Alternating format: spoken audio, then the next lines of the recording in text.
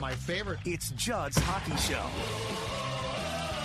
And welcome in to Judd's Hockey Show. Zolgad, Declan Goff, and our friend Jessie Pierce, of course, who joins us every week from Bar Down Beauties fame, NHL.com. She covers the Wild, is at each and every home game, at practices all the time. Really is our Wild insider as well as a commentator on the club. And folks, we saw what was a very interesting game last night after a disappointing game that I did not see because I was out of town on Saturday against Columbus. We saw a nice rebound 7-4 win against the Oilers, in which, Jesse, it felt like a tale of like 2 or 3 games, because the start of that game was absolutely, from a Wild standpoint, atrocious. It was awful. And then they break out, and I guess the storyline is this. We must be the greatest motivators in this town, because all of us at some point in time, and we're not the only ones, called for the first line to be broken up. I've been saying Ryan Hartman should be on the third line. And what did we get last night? A hat trick and 5 points from Hartman. 3 points and a goal from Zuccarello. Kaprizov had numerous scoring chances, chipped in with a few assists. I would say mission accomplished. Leave the first line alone. Our strategy worked, Jessie Pierce. We motivated that first line beyond belief. Yeah, it's all on us. You're welcome, everybody. You're welcome, Matt Zuccarello. Ryan, you're welcome. 10 points total. So 2 points from Zuki, a goal and an assist, 3 assists from Kaprizov, and then that 5 points from Hartsey. His first hat trick, for the Minnesota Wild, second career hat trick. He said the one in Chicago didn't count because I think it was like 2 empty net goals he had. So, yeah, fun fact. Nice. See, insider, yes, Jessie Pierce. Exactly. And before we dive into it, I need to give a shout out to Dex. Loving the T-shirt, my friend. Thank you. Old school Anaheim Ducks. That is right up my alley. I have a Hartford Whalers sweatshirt coming in the mail this week, you guys. So sorry, I just had to give that shout out as well. Free pub, I guess, and whatever. And if they want to sponsor us, go for it. Jess, I found this at a PacSun. I haven't shopped at a PacSun since like 2005. And luckily I got this and another MLB cool shirt. But yes, this is the Ducks. This is me not admitting I'm right about Ryan Hartman, so I'm going to wear another team's, logo franchise here on Judd's Hockey Show. But thank you for the compliment. But yes, we are, I think, the Ryan Hartman motivators, right? We loved last week we did the good, the bad, and the ugly. And the good, for sure, again, is Ryan Hartman, who looks pretty good, man. After weeks of 5-on-5, or a couple samples of 5-on-5 struggles from this team, the top line finally shows up in a big way. Because I was ready to blow it up. I was ready to come on this show before that game started and saying, all right, it's time to blow up this GD top line. Not yet, I guess. Not yet. Hartman could have had 5 goals, too. That's a scary thing. Yeah, he had 5 shots. He missed wide open shots a couple of times.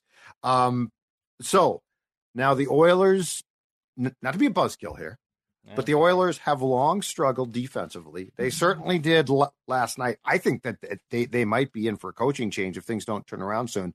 But Jesse, how much to heart should we take as the Wild now embarks on a 3-game East Coast road trip? How much to heart should we take what we saw from the first line last night as being the type of shift that's now going to get them going, as opposed to, well, you just played a bad defensive team and cashed in?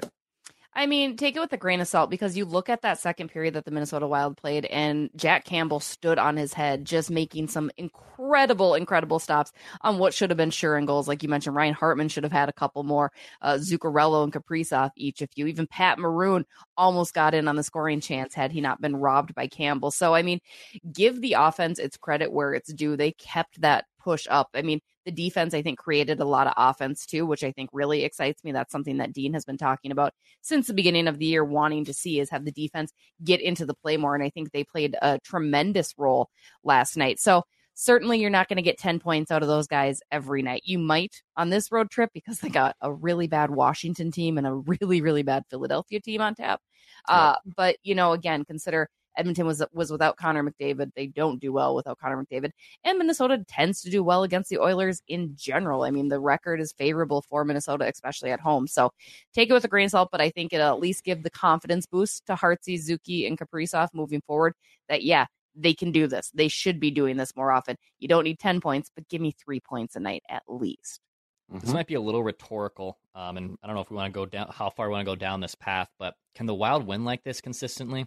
Like, can they win with poor defense and banking on 5 to 6 goals every night? No. It's not really their style. So, I mean, they're fun games. Like, right? I mean, that game was a blast, and we even saw it a few times already this year. Even the loss to the Kings last Thursday, like, that was a fun, entertaining game for sure. But I just don't know if this is the right recipe for them. Other teams can play up to this type of hockey and still win, more than 50% of their games. But I also think the way they have been playing, even as fun as yesterday was, is not a sustainable method for success for Minnesota. Jesse, off Declan's point too, with that, how much of this can be pinned on Spurgeon? Like LaPanta was talking last night about, well, they're without Spurgeon, which is, they're without Spurgeon, Coyle. My God. Wow. My Zucker. God. Blast from the past. Boldy. They're without Spurgeon, Boldy, and he's Stoner. And he said Goligoski. Well, Goligoski, I mean, God bless him. That's not really a loss. But how much? But is this a Spurgeon thing? Like, because defensively, I mean, that start was atrocious last night. And I'm curious, the Columbus game, the Kings game, were all not really their identity defensively. What can this be blamed on? And is it a simple fix, or is this like a cause for concern? I did see that they did put back together Brodin and Faber, but like, where does this team stand defensively? I mean, it's different, right? In Minnesota, we are so used to having it be a defense first team. Thank you very much, Jacques Lemaire. I mean, that's kind of been the bread and butter for Minnesota. And Jared Spurgeon's obviously a big part of that. I have a tough time wrapping my head around the fact that this is all because Spurgeon is out. Yes, Jared Spurgeon is a very good defenseman. Yes, Jared Spurgeon is great on special teams and he's a leader in that room. All of that. Yes, I get it. And he's that constant. I don't think he is the game changer that is missing, though, necessarily. I just think, quite frankly, your defense isn't that great. When you have John Merrill and Kalen Addison, and unfortunately, I don't think Kalen Addison's going to prosper into this defenseman that we really all wanted to see. I just think that's it, and Brock Faber's young. He's coming into his own. And I think Brodin is learning to play a new type of defense. He's wanting to get into the offense more. So I think that's asking a bit much of him. So with that comes a little bit of that changing of tides. He's got to learn that type of game a little bit because that's not his first mentality, right? He's that stay-at-home defenseman. That's what we've loved about him. But Dean is asking him to get out of that comfort zone and do a little bit more. Jake Middleton, too. I thought it was a fantastic game for Jake Middleton last night, who loved this joke. He says that sometimes they jokingly call him Midstrom in the locker room, an homage to Nicholas Lidstrom, of course, because he also wears number 5. So I thought that was kind of funny. But yeah, I mean, I think Jared Spurgeon's certainly going to help the team. It's not going to hurt, but it's not going to make this defense all of a sudden prop up to what it used to be by any stretch of the imagination. What do we think yesterday of Faber, too? Because I thought, who has mostly looked really good in his limited sample size in the NHL. But I thought yesterday there was even a point where he got turned pretty bad in the defensive zone. Gus has to make an absurd save to kind of bail him out. I wonder, too, eventually how much teams are going to not expose it and obviously try to attack the Wild's defense. But then the flip side for the Wild would be the other defenseman probably overcompensating, right? Because like now they're getting caught, and now they're probably starting to start to cheat a little bit, and that's where you start to make more mistakes in your own zone. And I think Judd's point of, could they have gotten by with Spurgeon for a few games here? Yes, but this might not work long term if he does not come back pretty soon. Well, and I think the thing with Brock is and yes, he is. That Kings game was rough. I saw the exact play that you're talking about where he got turned around. I think in fairness to Brock, he's a young guy who is being asked to do what a 5-year veteran is. Like, he's being used and look, he's very smart, which I think is huge. And he is a really good skater. He's very talented. But Jesse, I think to Declan's point about Brock is that they are probably asking too much. But the problem is this: in Dean's defense, I don't know what else he's supposed to do. Right. Because are you going to ask Mermis to do more? The kid that they just called up who didn't play because Merrill was banged up or sick, and he might not play, but then he did play. And I mean, God bless John again. Seems like a great team guy, but I don't know how much he should play. So I think part of the problem is Brock Faber is being relied upon as if he has been in the league for 5 years, and in no way, shape, or form can most guys do all of the things he's being asked to do, which is sort of where my concern is. Like, do they need to go out and make a trade when Spurgeon comes back? Possibly, if they can. Do they need to play the younger guys and give them a chance? Like, what's sort of the solution here with Spurgeon back? So your top four are in pretty good shape. What's the solution here? Because, Jesse, I'm with you, and I hate to say this. Addison runs the power play, but when I watch him 5-on-5, like, you can see the problem. No. Yeah, and I mean, this show has advocated for him. Right. Give him a chance, but okay, they're giving him a chance right now, and it sort of scares you half the time he's on the ice 5-on-5. Yeah, he's not the small Jared Spurgeon type of player, at all. And again, I'm the same way. I really wanted to see that work out because I think I saw glimmers of that offensive potential, which is so exciting. And that's the way defensemen are created now. But yeah, I mean, on the Brock Faber point, not to belabor it, kid's 21. Yeah, he was living in a college apartment last year, getting rides down to the rink, right? I mean, and he's now averaging 20 minutes. I think last night he had 25 total minutes on the ice. He's playing in every situation. And you're going to see those warts show up because he's just simply a young player. But yeah, I think at the end of the day, my consensus is your defense just isn't that great. It's not what you're used to. You don't, I know people can either love or hate Matt Dumba, but he did some really good things. He's a veteran defenseman in this league, right? And right now you're at that point in time for the Minnesota Wild where you got to start getting some of these new faces in there. Again, I would love to see more of Damon Hunt maybe instead of John Merrill. I would love to see Carson Lambos get a shot. And again, that all goes with cap situations and all of that. Yes, I get that. But, those are types of things that you need to start seeing what's there. Because otherwise, yes, Judd, you're right. You need to look at making a trade because as good as Philip Gustafson has been thus far and as good as Marc-Andre Fleury can be, you can't have your goalie stand on his head every night getting 54 shots pelted at him and hope that he makes the majority of those saves because your defense is inept when you have potential down in Iowa. So I think just taking a good hard look at that. Again, this road trip should be kind of telling because they should do well against two of the three teams. New Jersey might be a big old challenge. That team is test. Terrifying. But yeah, I mean, that's going to be your hardest defensive challenge is going to be come New Jersey at the end of the week. I wonder too, last year the Wild got off to just kind of a pretty mediocre start and then they trade for Ryan Reeves and things kind of worked out for them right after that. And we were all a little surprised by that move. And it's clear that the Wild last year lacked some size and physicality. So it ends up working out for them. And then their season kind of starts to churn along where it was supposed to be. I wonder even when, let's say Spurgeon does come back sooner rather than later or within the next week or so, I wonder regardless if he comes back, if they still try to make an extra trade here just to try to figure out a different way to bring more of a presence on the defensive side. Because even when they get Spurgeon back, which they should be a better team defensively, again, I don't know how sustainable it is for them to play this style of defensive hockey without some type of reinforcement that comes in here and maybe gives them a jolt and obviously gives them a better product on the ice. Mm-hmm. Jesse, your thoughts? Yeah, final thoughts. I think I said by November, right? Depending on how the team is faring, that they would have to look at something. Now, I will publicly apologize. I said Marco Rossi would be the name. I take it back. I was right. It was tough love. I was just getting called on Twitter. I saw it. Every game. That's okay. Come on, Pierce. I'm glad I was wrong. We all thought it. I just said it. But similar to Ryan Hartman finding his heartbeat, Marco Rossi found his because I was so harsh and questioning on him. But no, I think, November, you got to take a peek at what you can do. Again, Billy's hands are still quite tied. Yeah, I think if you could get a guy around the same dimensions as Merrill, who's younger, maybe, who's got that size, though, and put him on the third pair. Like, once Spurgeon comes back, I think your top four are pretty solid. And Spurgeon will eat up a lot of the ice time that Faber probably is asked to now. I mean, Brock Faber is being used like he's Jared Bleep and Spurgeon, and Jared Bleep and Spurgeon's 30, right? Yeah. Around 30, late 20. Yeah. And to your point, Brock's 21.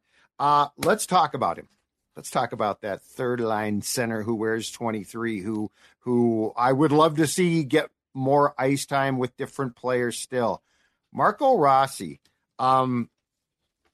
Is this the first time, and that we've now got, not a huge sample size of game, but sample size of games, but we have a decent one. Is this the first time that we all feel pretty damn good about he's here to stay and what he brings? Like it now feels, if this is a correct way to put it, It now feels like what we're seeing is tip of the iceberg stuff from a kid that could be really damn good, not just a serviceable player. Yeah. Is that a fair statement?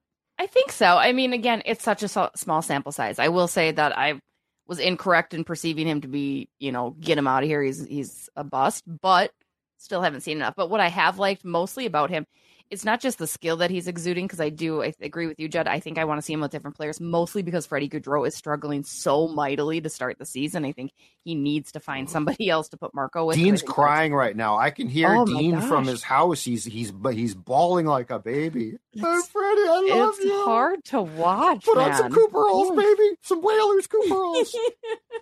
But, I love the physicality that Marco's bringing. I think that's something that was definitely lacking. It's again, yes, we talked about how he put on the size in the offseason, but the way that he muscles in there, the way he got his goal last night in particular against Edmonton, that's something I would have not seen or expected of him 2 years ago or a year ago, right? And I think that's the difference maker. I think he's got that body confidence now, and he's ready to get in there and do what's necessary. Whereas before, I think he would steer clear of a lot of that physical areas, because I don't know if he thought maybe he was above that or what have you. But yeah, I mean, again, looking back at his ice time, he's getting the same amount of ice time as he was in prior seasons. So should there be a slight uptick? Maybe we try him in some different situations as well.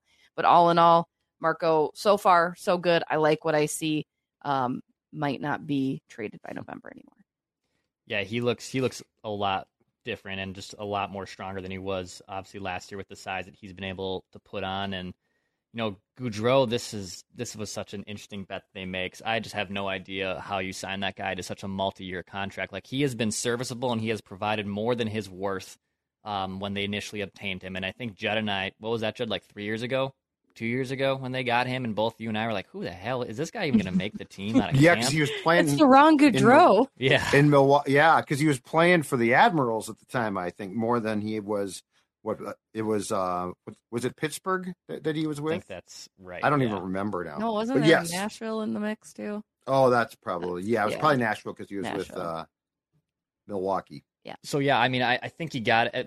Marco's been, I think, the best of those three guys when on the ice. I really do. And it's interesting because I don't think you can necessarily move him up so soon, and you can't have to break up this top line after what we just admitted in the first 5 minutes of this podcast. But in general, he looks a lot like the player he was supposed to be. And I think, we lowered the bar so low for him that it was just like, all right, he's probably not going to live up to the 9th overall selection and a top 10 pick, but can he be a serviceable player? And I think we've definitely reached, even in the 8 games they've played, I think we've reached okay, he can be a serviceable player. And now truly, what is his next ceiling? Is it coming all the way back to being the projected star he was supposed to be, or is there a middle ground that's still a really good player and that could really be a good contributor for this team going forward? Mm-hmm. Not that Dean would do this to his son, because I don't think he would, but let me throw this out off Jess's point, because it's intriguing at least. First of all, Gaudreau's success has come at center, because he's a good two-way type of player. He's played the wing. He has not played well. Second of all, if you're Dean and you're going to leave Gaudreau on the wing, considering the struggles, do you consider anyone from the fourth line coming up to play the other wing with Marco and put Gaudreau on the fourth line? And by the way, just to be clear, the fourth line gets a lot of time. Like they're trusted. It's not like they never play. I shouldn't say a lot. They get decent time.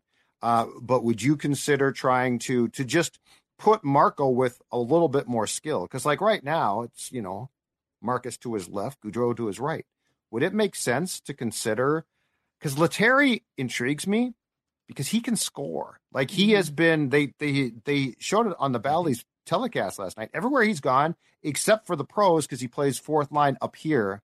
Mm-hmm. Would it make sense to give Lettieri a chance on the right wing with Rossi and Foligno, and put Gaudreau on the fourth line? Because that fourth line is there to check. I mean, they're there to try and hold teams. I love that idea. Yeah, I do too. I mean, Jess always jokes with her line heathens. I mean, that we just made a great line there, and Jesse isn't maybe as enthralled with me and Judd's line combinations, which I think it's in our iTunes, YouTube, or bio of Judd's Hockey Show of we create line combinations. It's one of our favorite things to do on this show.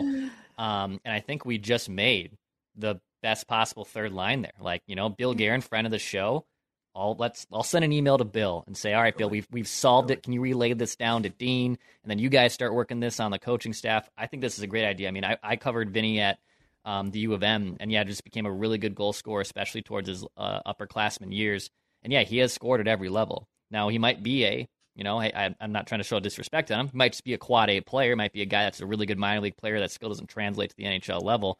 But I'd rather figure out if there's something here, or even Sammy Walker, if there's something there on that third line, instead of just having them play not, completely dumb fourth line minutes. I don't mean to say dumb either, but let's get him back in a skill set where he should be probably thriving more.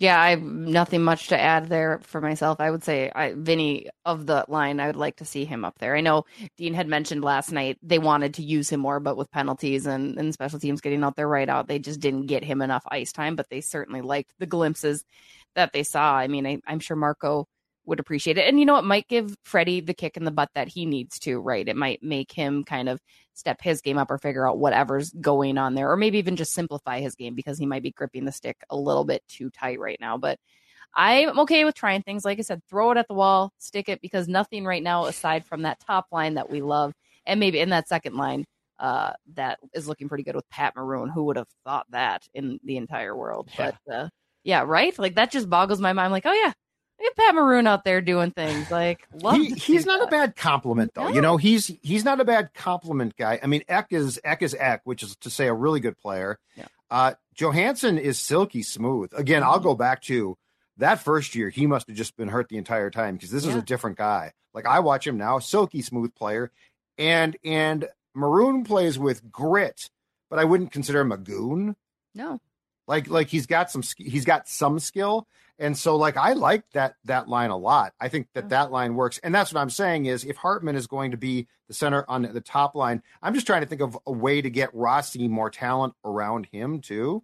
And just to be clear, I am not buying Jesse's crap. I think she loves lines. I think you pretend my identity now. That's just because people come to you for line combinations. I think you pretend to not like lines. I think you love lines. That's my It's just who I am. Opinion. I think it all started when it was like a random day. I'm like, why do you care? Like, why do we care about this? Why do we care? It's going to change in game. We don't care, guys. But now it's what I've been known for. So here we are. Because it's all we got. It's Declan will tell you, it's all we got at the moment. A lot of times lines are, life is full of the small things, Jesse. It's true. Hockey is a game of small details, and that's one. Exactly right. When I played fantasy hockey, I just needed to know if they played. I didn't really care where they were playing. Just, are they playing? Goalies. Starting goalies. I will always be on starting goalies. That's my big. Important. Yep. Important. Speaking of that, what is your personal opinion thus far? More of Gus. I mean, Fleury's had a rough start. He's played in a couple of games now, but what has been your opinion of what you've seen of Gustafsson? Obviously 4 goals, not ideal last night. As we talked about, the defensive lapses played a role there. But have you been impressed enough by his play, or do you think there's a lot more there for Filip Gustafsson? I mean, I want to expect a little bit more out of him, right? Especially because he's going to take the bulk of this workload. And it's funny, side note, Marc-Andre Fleury, I can't remember if we talked about this, had said his Octobers have been very, very bad, like throughout most of his career. So that's kind of an interesting little stat. He's like, I'm just not good in October. And it's like, oh, interesting. Like, I think he had the one good start in Vegas. Otherwise, it's been rough going. But no, I thought, obviously, I know it's crazy. And of course he knows that because he's a goalie and he's weird and he's going to track every little minute difference of what has happened. That's Dubnyk though, to warn you, hey, I just want you to know it's not my fault because I suck every October. Well, he did say it that way. I think he was just joking and shooting the crap with it. Just reminds me of Devin and oh man, I couldn't see, the lights got in my eyes on that slap shot. How was I supposed to stop it? I heard a leaf falling outside of the building and good Lord, it was loud and it just threw me off. No, but Gus, I loved the Columbus game because that's where he really had to shine, right? Again, those were not just 54 shots. They were high danger shots the majority of the time. Didn't love the goals allowed in the game against Edmonton. A lot of them coming from outside, and I think a couple, yes, he might have been very cleanly screened. Other ones, I'm like, he could have had them. I don't like those outside shots fluttering through because I feel like those are the ones that he should have, especially. So there's a little bit left to be desired there. And yes, the defense plays a role in that. So I'm not, calling for Gus's head, but just some of those goals were a little bit soft. last night, and Edmonton in particular. So I want to see that getting tightened up. But again, that goes with the defense doing. All in all, Gus, you're doing well. Proud of you. What do you think? Yeah, I've liked more what I've seen from Gus than probably than the Flower. And the defense has not given them any favors. So even though, goalies are goalies, they should make these stops. And I saw the statistic of how many, goals they've have allowed basically in the last 3 games before this Oilers game. And they certainly have to be better and they need more help. But in general, I still like what I've seen from Gus. I'm not concerned that even though regression probably will hit him in some categories for sure after a stellar season last year, eye test wise, even I've yet to see something in this small sample that says, that he's in serious trouble or he's going to completely fall off a cliff. All right, 3-game trip at Philly on Thursday, at Washington on Friday, a rare Saturday night off, and then against the Devils on Sunday. What do we think transpires on this trip? Jesse, go ahead. They need to win at Philly and they need to win at Washington. Those are 2 games. They've got the national televised game against the Flyers. But those are 2 winnable games because Washington is not good. They are just, I saw glimpses of their game against Toronto last night and kind of predicted that because they're on the tail end of a lot of careers there. Pittsburgh, very similar situation, right? Which I don't feel bad. That's fine. They've won their, whatever. They've had their time in the sun. Let's move on. But those are 2 winnable games. New Jersey is going to be hard. It's going to be fast-paced. New Jersey is every bit as good, if not better, than they were last year. It's a lot of fun to watch. When you can catch them, if you guys do have a chance to watch a New Jersey game, I recommend it. It's a fun hockey game. So I think you come away with 2 wins and you lose to New Jersey. That would be okay. I would consider that a successful road trip, but I want to see that offense continue. I think that's the biggest thing is I need to see that offense produce because especially if you're having defensive lapses, the offense needs to make up for that. And these are teams that they should be able to take down on the offense, right? I mean, it's there for the taking. So let's go. Flower will obviously get one of the starts either against Philly or Washington. I imagine maybe Washington. So I'd like to see him get some confidence too and have, maybe allow 1 goal, maybe just allow 1 goal. That would be nice. Well, let's go. Declan? Yeah, they should 100% take care of business against some of these lowly teams. The Devils game could be fun. It could be like a 7-5 ridiculous over-under. Like I would honestly potentially bet the over if you're able to do that. But in general, that could be bad too. Like that could be a game where if the Wild's defense doesn't show up and the Wild's offense can't really like counter punch to the Devils, like getting in a track meet against the Devils is a disastrous situation for Minnesota. So that one's probably going to be a loss, but it does have potential to be a really fun game if the Wild can keep up. But Jess is right. They probably should come away with 4 points at least on this, or at most, I think, on this road trip. If they can get to 4 points, get some of these games back, that'd be probably good news for them. By the way, shout out to Summit Orthopedics on Judd's Hockey Show.